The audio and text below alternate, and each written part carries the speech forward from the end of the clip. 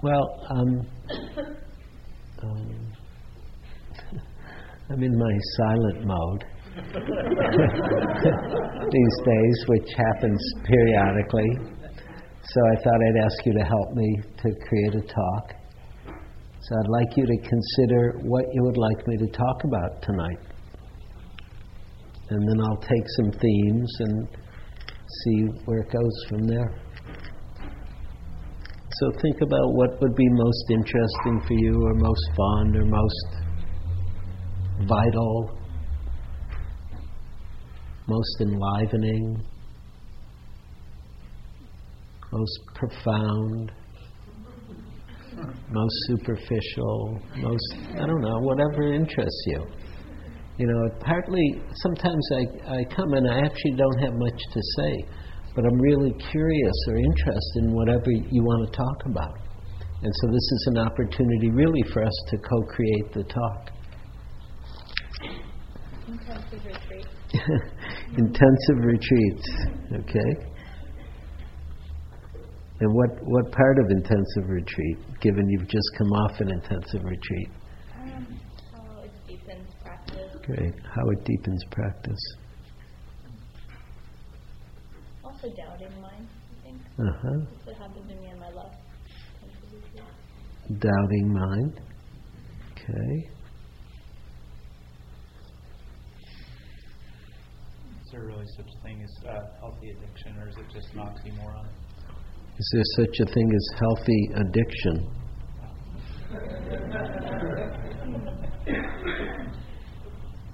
Okay. Curious if there are reasons other than creating. Why meditate as a community? I mean, are there other reasons as just creating a community? Why meditate? Yeah. Why meditate as a community?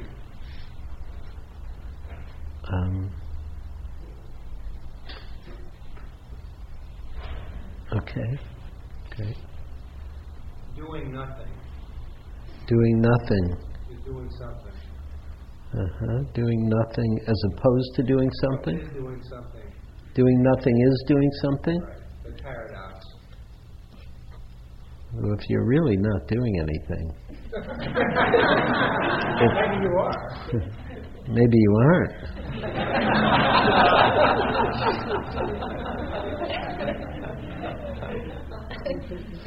Okay. The fourth foundation of mindfulness. The fourth foundation of mindfulness. Okay.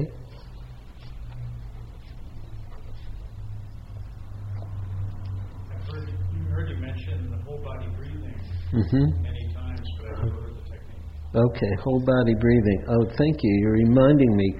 There are a number of books that we put out, and they're free books. They're gifts from Tanisaro Bhikkhu, who's come here and taught and has been one of my teachers over the last few years. I don't know if they're all gone already, but these were two of them, and this one is the description of whole body breathing, right? This is called Keeping the Breath in Mind, and it gives in some detail what I refer to kind of a shorthand, this whole body breathing. And I can say some more. This other one is about mindfulness of the body, which really supports the whole body breathing.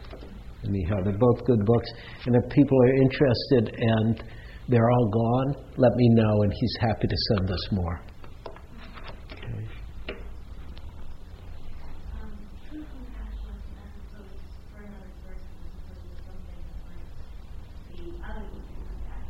So true compassion and false compassion.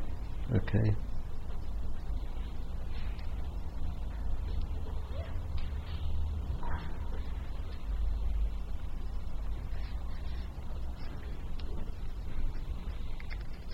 Expectation, disappointment, and hope. Expectation, disappointment, and hope.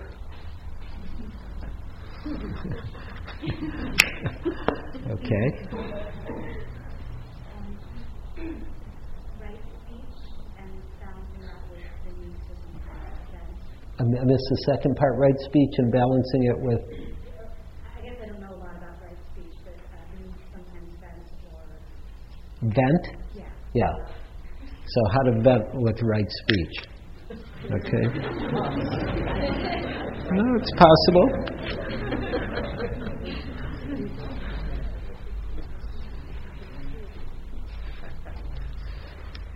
We're getting a lot here. Differences between Theravada practice and Zen practice in your experience? Differences between Theravada and Zen practice. And is there anything specific, because it's really a big topic, is there anything specifically why you're asking, or just I could go anywhere with that? Go anywhere. Okay, I'll go anywhere. That's good. Okay. Let's see. Reintegrating back into your normal life after you've experienced something very traumatic, like returning from Iraq or Afghanistan. Returning from what? Returning from Iraq or Afghanistan, returning to a normal life. Reintegrating.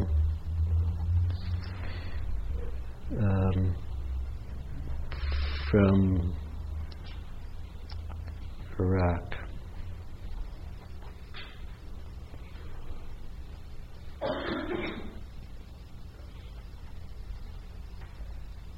Okay, I'm going to stop there and see where to go.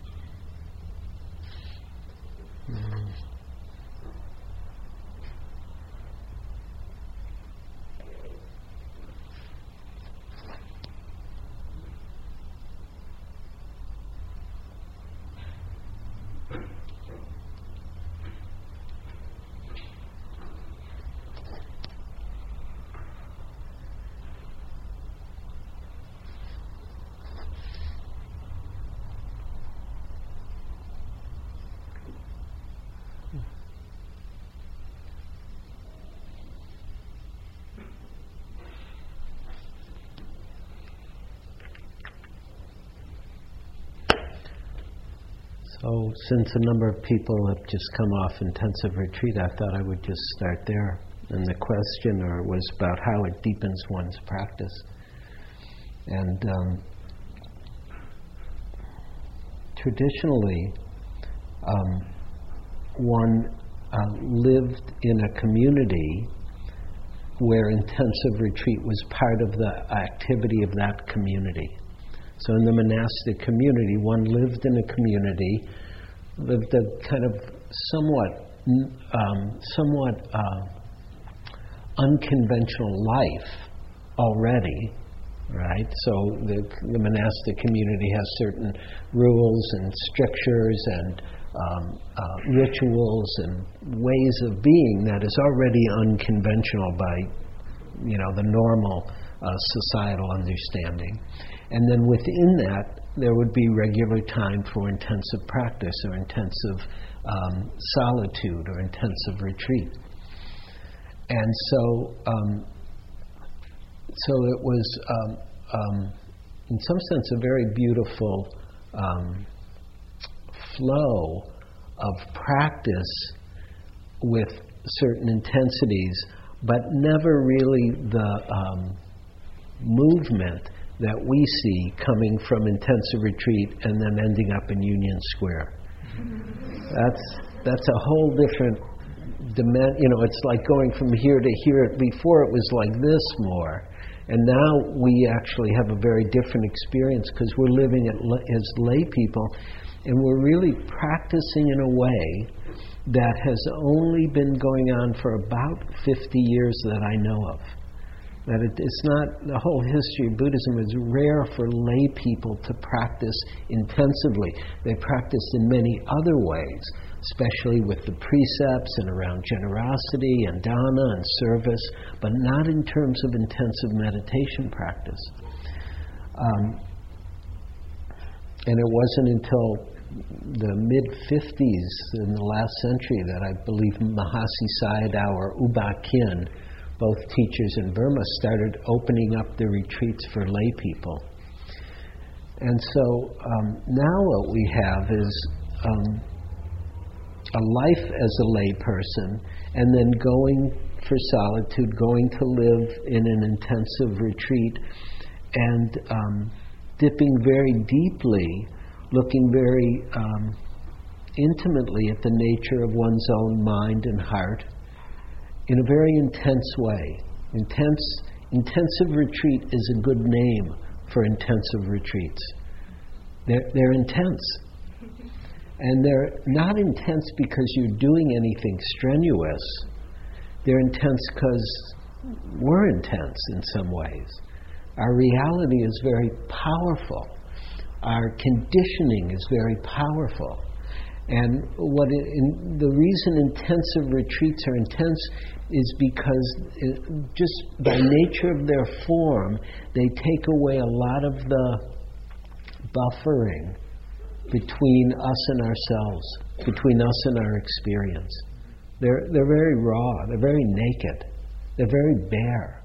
And the bareness is not anything, it's just simply there's no TV, there's no radio, there's no computer, there's no BlackBerry, there's no music, there's no entertainment, there's simply learning, training, which mindfulness is a beautiful training in how to be with the human experience as it shows up here in all these different forms, meaning us. And that's intense.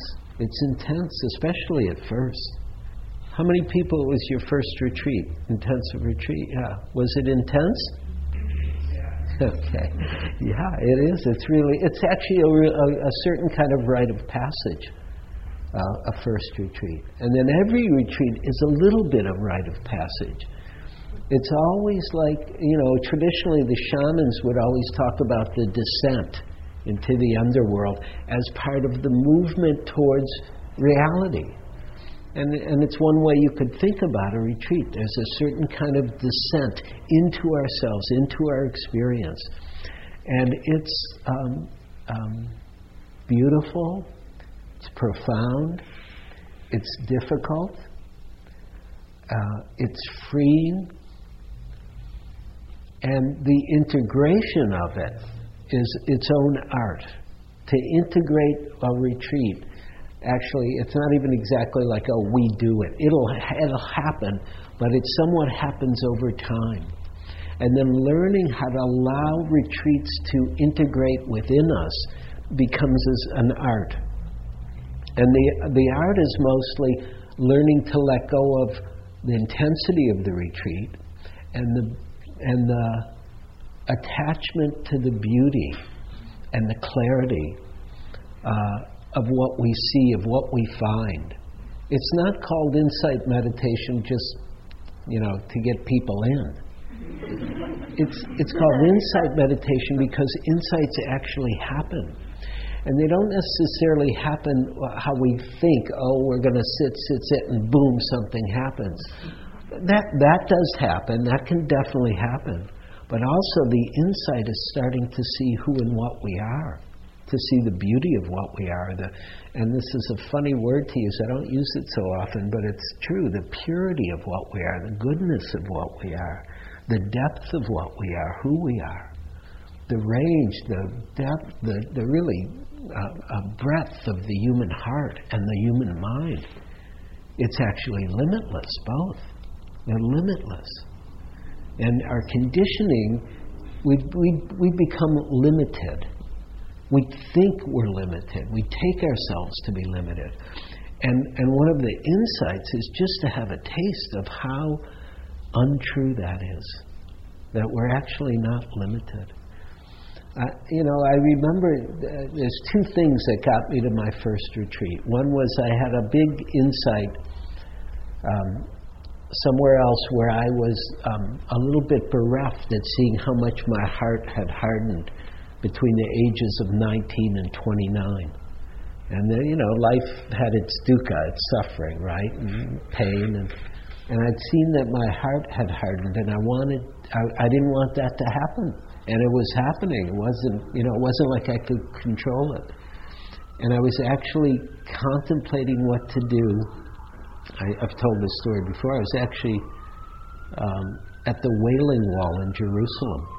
And I was kind of hanging out. I wasn't exactly praying.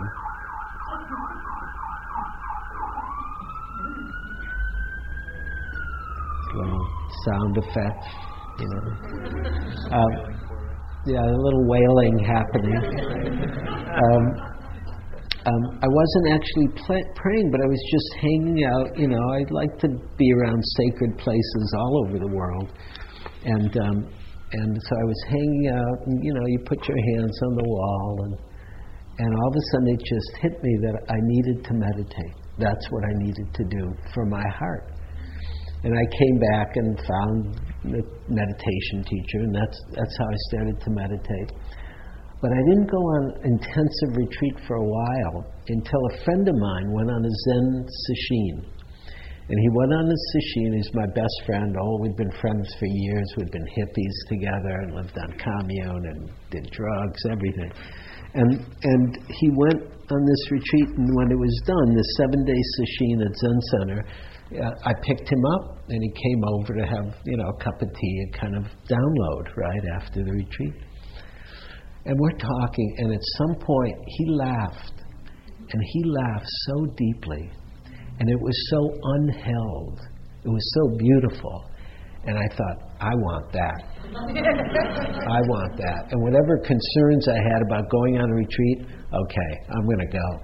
Because I saw him, and I really knew him, and I just saw how free he was, actually, just to laugh from the depth of him. And it was inspiring. So intensive retreat you will glimpse both the depth of what's possible, who we are, and also I don't want to Pollyanna it at all. You will also glimpse the depth of your suffering, of human suffering. It's not just your suffering, but of what we as human beings experience that is suffering. The fear, the hatred, the anger, the contraction, the doubt, the confusion, the wanting, the not wanting, the needing to be seen and to have a self and to have it shored up and to have it recognized and then see it's all empty and it all changes in a moment. We can't control anything, really. And that can be very difficult at times on retreat. It's why the mindfulness practice is so important. It's why the loving kindness and compassion practices are so important when we go on intensive retreat, because they're the skillful means that really are they're the artist's palette of how to be with human experience. They're the skillful, they're the training, the tools, so that we have the capacity to be with what the Taoists call the 10,000 joys and sorrows of human life. And they're all right here. They're all right here for each of us, because we are a microcosm of the macrocosm of what it is to be a human being. The whole Dharma is sitting here in your seat.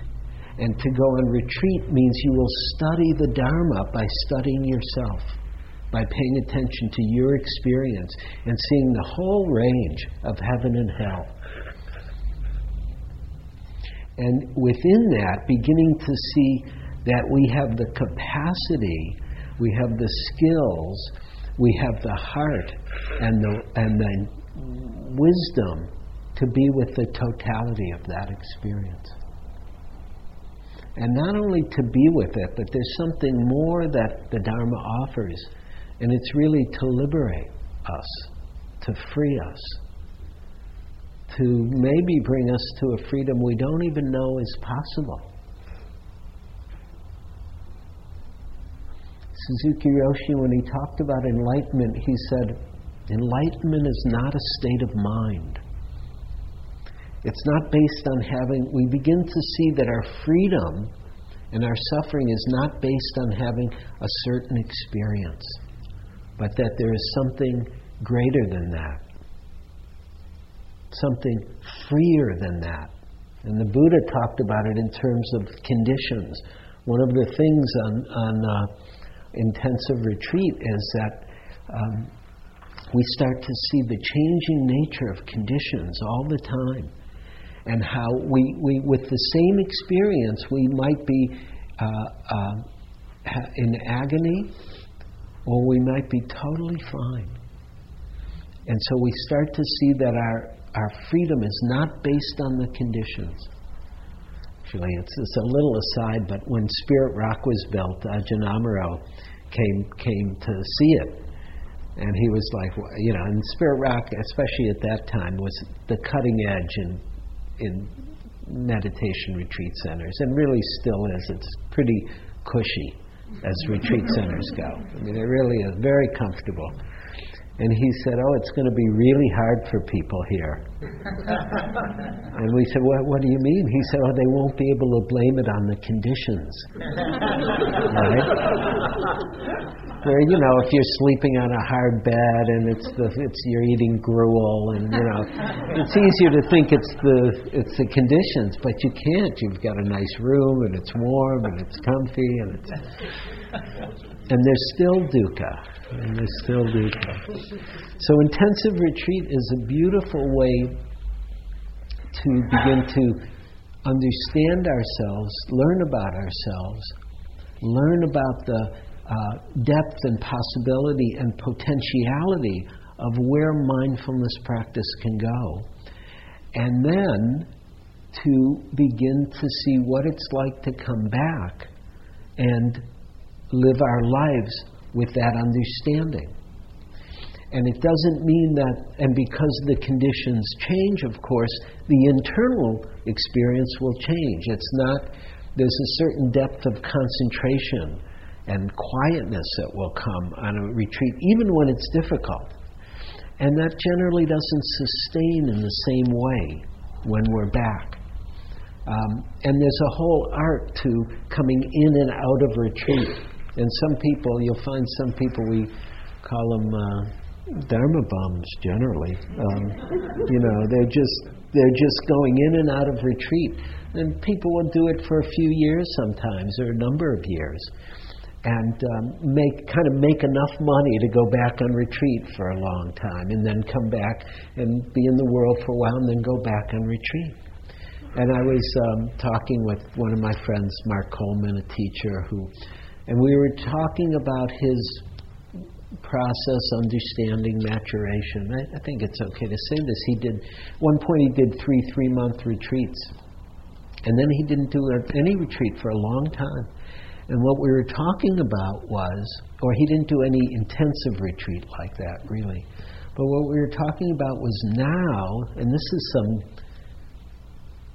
10 years later, seeing the impact of those 3-month retreats. Now we really see the impact of the maturity from those retreats. And sometimes you can't even see the impact at first. You're too close up to the retreat.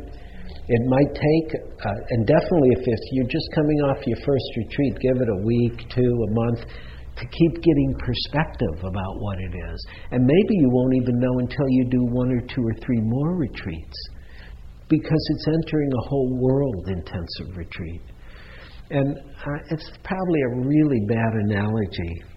Yeah, I don't think I can use that analogy. I get in too much trouble if I use that analogy. I was going to compare it to taking psychedelics, but I don't think that's not a good analogy. Let's see if we can. Here, I'll just say this. There's a certain level of altered state of consciousness that comes with retreat. And it's not exactly like taking drugs, but what it is we start to see what's called the lila of consciousness, which is the play of consciousness. That our consciousness gets so boxed in our day-to-day life often. Doesn't have to be that way, but often that's what it gets very limited, very narrow, very constricted. And to go on retreat, all of a sudden we start to see, whoa, this may not be the way we think it is. Reality, who we are, may not be the way we've been taking it to be. Actually, it's summed up very beautifully in a Buddhist scripture text called the Lankavatara Sutra. They say, things are not what they seem, nor are they otherwise. And that starts to point to the mysterious nature and the breadth of consciousness. And I mean, I have to say, I may give this whole talk an intensive retreat. but I mean, it's fun, part of that. Part of that, just seeing what consciousness can do. It's exciting. It's inspiring. It's scary sometimes. It's off-putting once in a while. It may take a little getting used to, but then seeing, even our idea of body just dissolve, the whole body just can dissolve like it's nothing. But we're here, and we know we're here, and we're awake to being here, and we're awake to the body, but it's not a body. It's not this solid, fixed thing, how we take it, how we conceptualize it, how we use it, how we think about it. But when it becomes this living reality, and actually whole body breathing, it really will support this. I mean, it's energy, pure energy. It's just an aliveness. There's no solidity at all, really. And that's an interesting state of consciousness to have.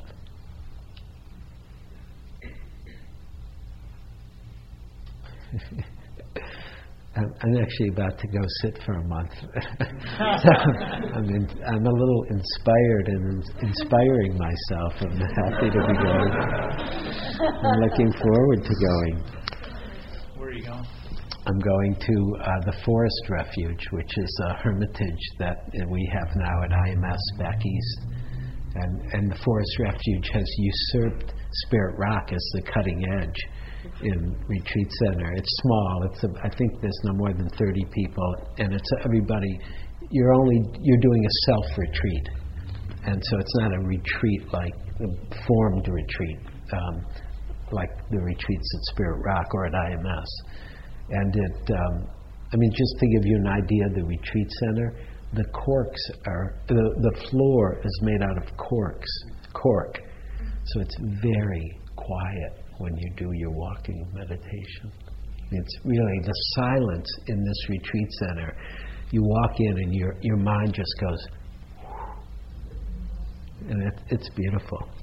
And so I'll tie in one piece. Somebody asked about why sit together.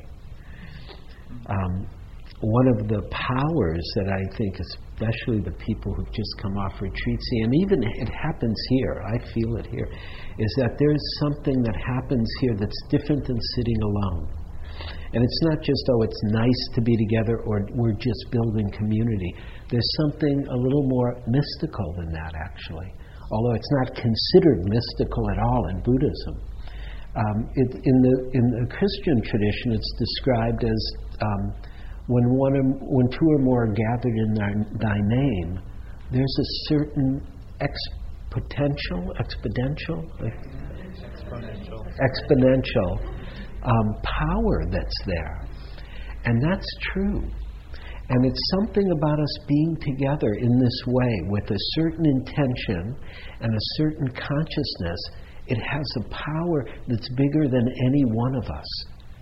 And so it has the ability, in addition to just inspiring us in terms of seeing other people practice, and on retreat, one of the things that's really helpful is just seeing other people sit and walk, because there are times when you feel like, I don't want to do this at all, and you see other people, and you know it's doable. Even if you're having a hard time, they're doing it, helps you, supports each of us. But there's also a field of consciousness, and I don't talk about this much because I know it's true, but I don't know what else to say except there's this field of consciousness, and it has a power to it, and it has a presence to it. And actually you can tell as a teacher, one of the most interesting things is being sensitive to different groups. And if you're sitting in the group in the beginning class, the field feels one way. And then I come here on Sunday night, it feels another way. And then I'm on retreat at Spirit Rock, and the first day of retreat, it feels one way. And the 5th day of retreat, it feels very different. And the 3rd week of retreat, it's at a whole different level. I've taught the 2-month course many years, and I usually was teaching the 2nd month of the 2-month course. By the 6th week, there'd be about a third or half of the people had been sitting for 6 weeks. Walking in just to the meditation hall, it's a free ride. I'm serious. I could be doing anything, and then I'd come in, and that's partly what I'm saying also about the Forest Refuge. You feel the power. People aren't even there, and you can feel there's something that happens in a sacred space, and because of all of us practicing together. And this is also, I'm going to do a little aside here, but it's also why it would be really beautiful someday to have our own center here in the city. It would be really beautiful to have our own center. And my fantasy is this, and it's coming, it'll happen at some point, but my fantasy is this: not only do we have our group here, but we have, let's say, Vinny's group we'd have a center, and different groups would have their own night. And so the space, we could make it beautiful, and we could allow the power of our practice to really imbue the space. And if you're interested in that, there'll be more somewhere in the next year. There's going to be more about this idea. I think its time has come. There's a lot happening, and there's a lot more that's going to be happening here in the city. So anyhow, that's a little aside.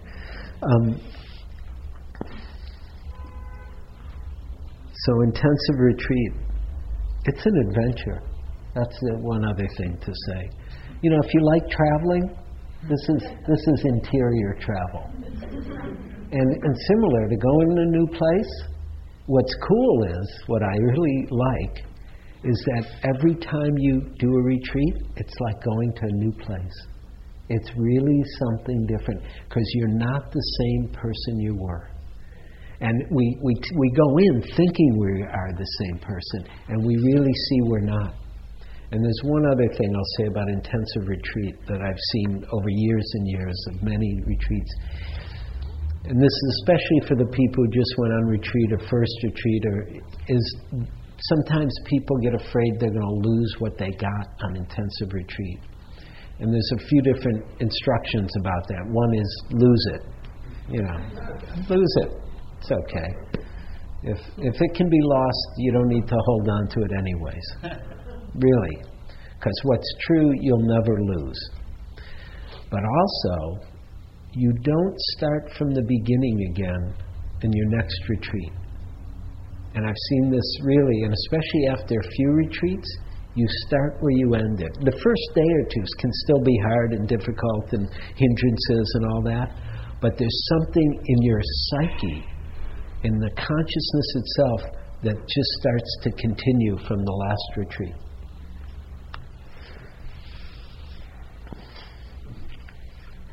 So, is there a healthy addiction to long retreats? We could consider that question. Is there such a thing as healthy addiction to the Dharma?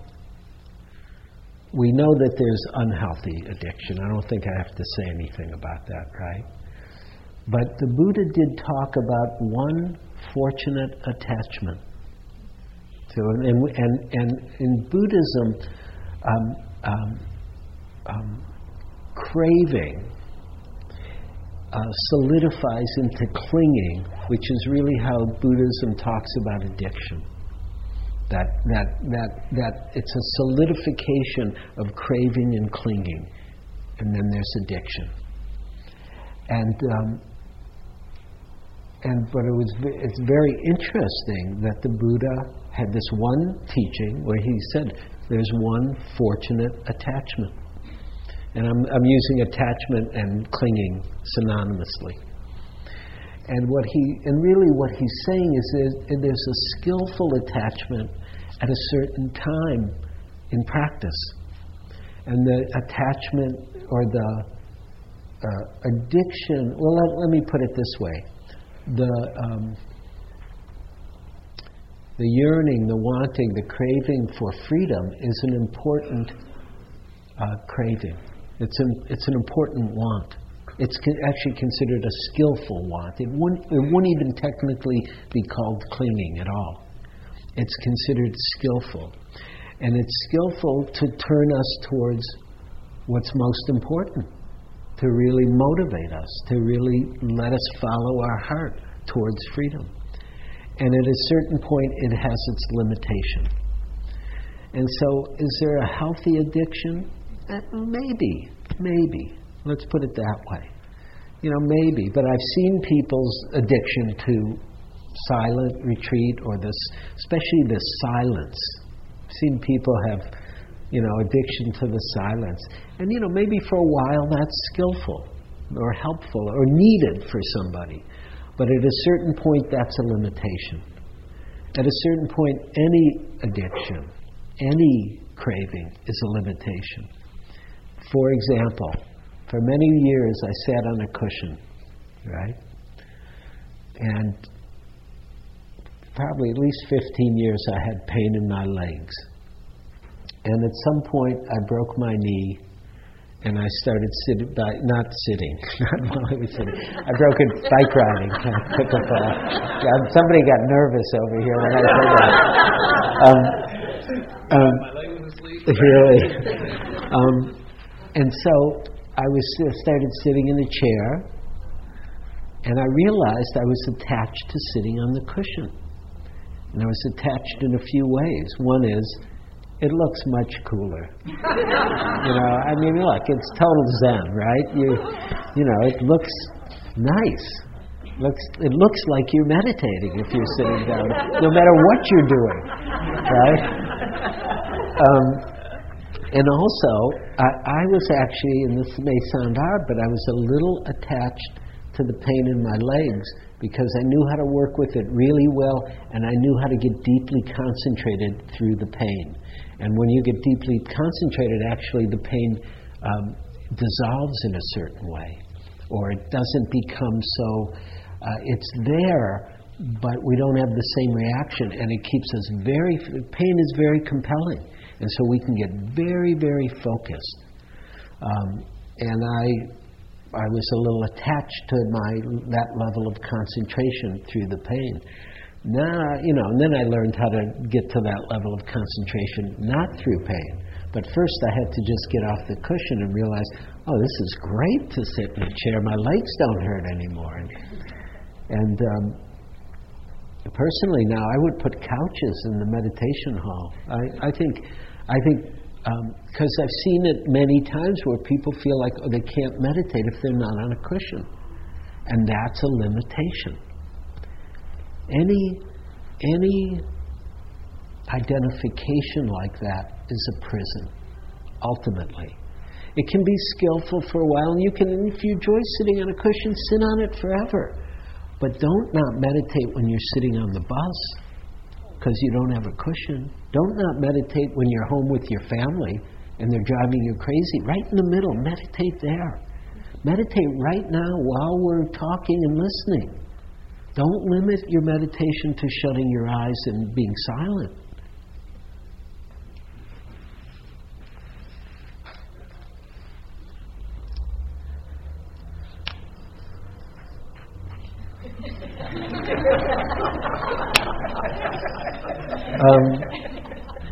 Somebody asked about returning from a difficult situation, or traumatic situation, intense situation, like from one of the many, many places on the earth that are intense suffering, Iraq, Darfur, Africa, places here in America if you open your eyes. If we really, and so the question for me is a little bit, if we really open to the suffering in this world, how do we live a kind of normal life? Is that possible? And I mean, I was just reading Amnesty International, they're what they send you if you're a member. Oi, I mean, the world, what a mess. And I don't know if we can live a normal life, actually. I do know that we can still enjoy life, but I don't know we can live a normal life. I don't know that we can just go about our business without responding in some way, shape, or form to the suffering that we know, that we've seen, that's here.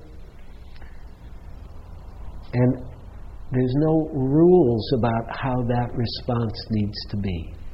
Sometimes people have a lot of ideas that they have to do something in a certain way, and I don't hold to that, and I don't see that in the Buddhist teaching at all.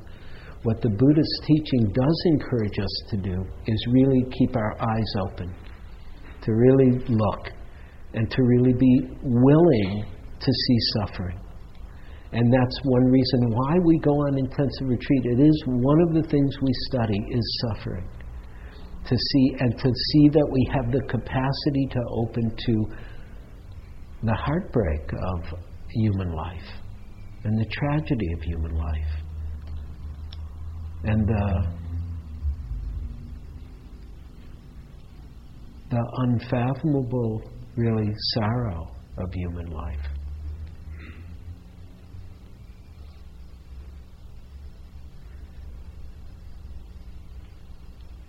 And the compassion, let's put it this way, it's not possible without compassion. It's not compassion for our own suffering, for our own heartache, for our own fear, for our own confusion, for our own reaction, rage. Compassion has to start right here.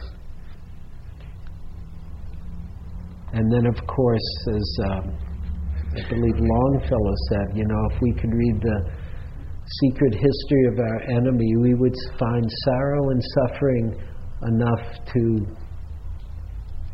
diminish any animosity. If we really look, if we really see with the eye of wisdom, then we will not only see our own suffering, but we will see the suffering of everyone, actually. You could look around this room, and if you really looked, you will see the suffering. It's on all our faces. It's part of human life. And then part of the understanding is, if we're willing to look at suffering and stay open, then the heart will respond naturally, authentically, with compassion. The only difference I understand between true compassion and false compassion is true compassion is simply our heart responding to suffering.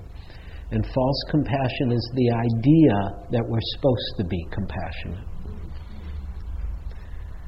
That idea, it's a nice idea, but it's not how real compassion works.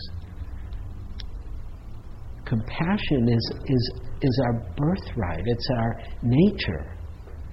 And if we learn to be present, if we learn to allow the depth of who we are, we don't have to do it. We don't have to do compassion. The heart. This is the heart's truth. Love is the heart's truth. Compassion is the heart's truth. Joy is the heart's truth. It's not something we have to manufacture or create. Okay, how am I going to do this?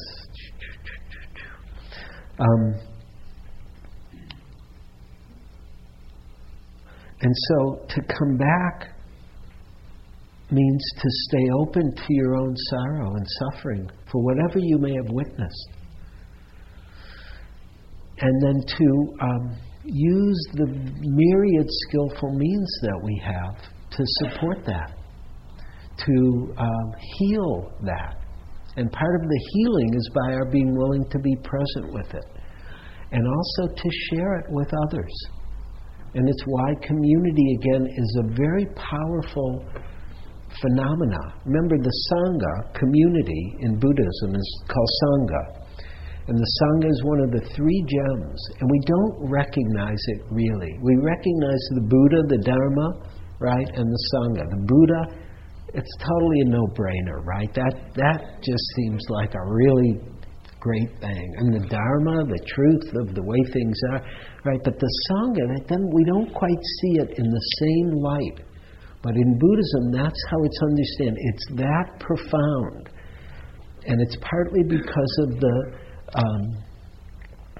it's said, sorrow shared is lessened, joy shared is multiplied. That there's a power of the Sangha, that we don't do it alone. We don't heal ourselves alone. We don't fulfill ourselves. We don't liberate ourselves alone. And so coming back is a little bit an art. It's like the art of coming back from an intensive retreat. Partly it's letting it have its impact on us, and also letting it go. Even the suffering that we've seen, letting it come, letting it have its impact, learning how to metabolize intense experience, whatever it's been, and then learning how to let it go also.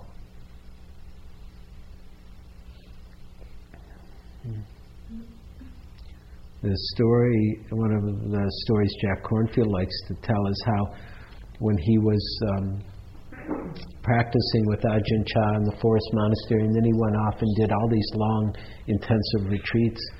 And at one point he did a year-long retreat, a year of silent practice. That's a good length of retreat, generally.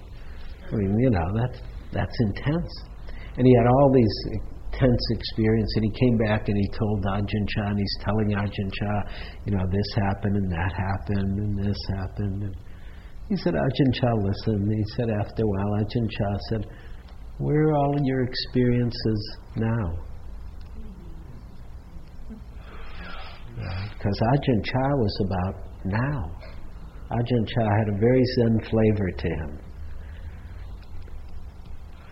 And so it's important, whatever we've experienced, to let it have its impact, to learn how to digest it, but also to stay present now. And so then we might not think so much about how do we live a normal life, because the question isn't so much normal or abnormal. The question becomes more of a Dharma question, is how do we live now? How do we stay present now? The attachment to intense experience is also an attachment. So the community piece came back once more. And I want to end, I'm forgetting your name, Shannon, thank you. Shannon, could you repeat what you said to me before? Would that be okay? Sure. So Shannon, can I say what happened? Yeah, so Shannon came up after the sitting. She said, I had a really beautiful vision while we were sitting. Can I tell you? And I said, sure. And then the vision was, and I'll repeat it so everybody could hear it. I've heard that redwood trees knit their roots and actually take care of each other in community, that if one of them is diseased or something, that they will actually sort of not take as much and channel resources, be it whatever. Anyway, so... Everybody hear that? Yeah. Yes? No? Yes. No. Okay. Why don't you come here, lift the mic? I know. I don't put people on the spot too often, but it's just too good to not share it. I hope it's okay. Thank you. Okay. You got to hold the mic up out there. Yeah, that's good. Yeah. I have been told that redwood trees really, in a sense, live in community. They knit their roots, and that it gives them all more stability, but also if one is diseased or what have you, that the other trees around that tree will actually not take as much from the soil, so that there is more for the tree that is in trouble. And anyway, so while we were sitting tonight, I just had a very beautiful feeling of the power of that, and sitting with everyone here was like being a tree with our roots all together and kind of creating a canopy above together. But it was just this beautiful individual and mass, just gorgeous feeling of that kind of power and community and just sitting together. And we just had to tell someone, so I told Eugene. Thank you so much. I think that's a beautiful image for Sangha. Really a beautiful image for Sangha. That something happens that maybe we don't see. Maybe it's a little underground. But it's true. And you can see it sometimes, especially I get to see it a lot because I get to see your eyes and your faces and the beauty that's here. And what happens as we practice together over an hour, a week, a year, and really our lives together. So I think let's stop here. Thank you. Let's sit for a minute before we end.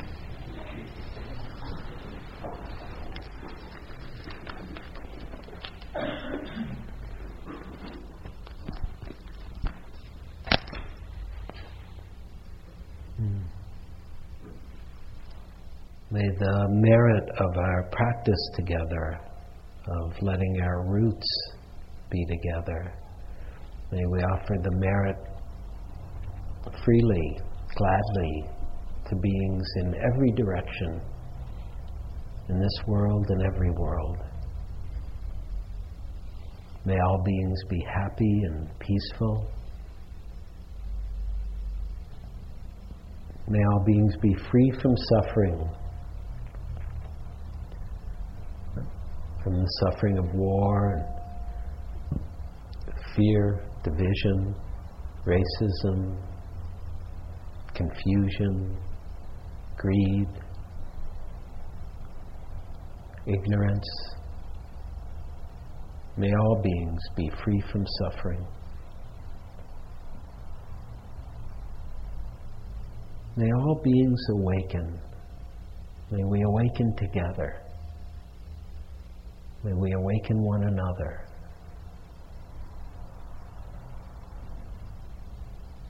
May all beings be free.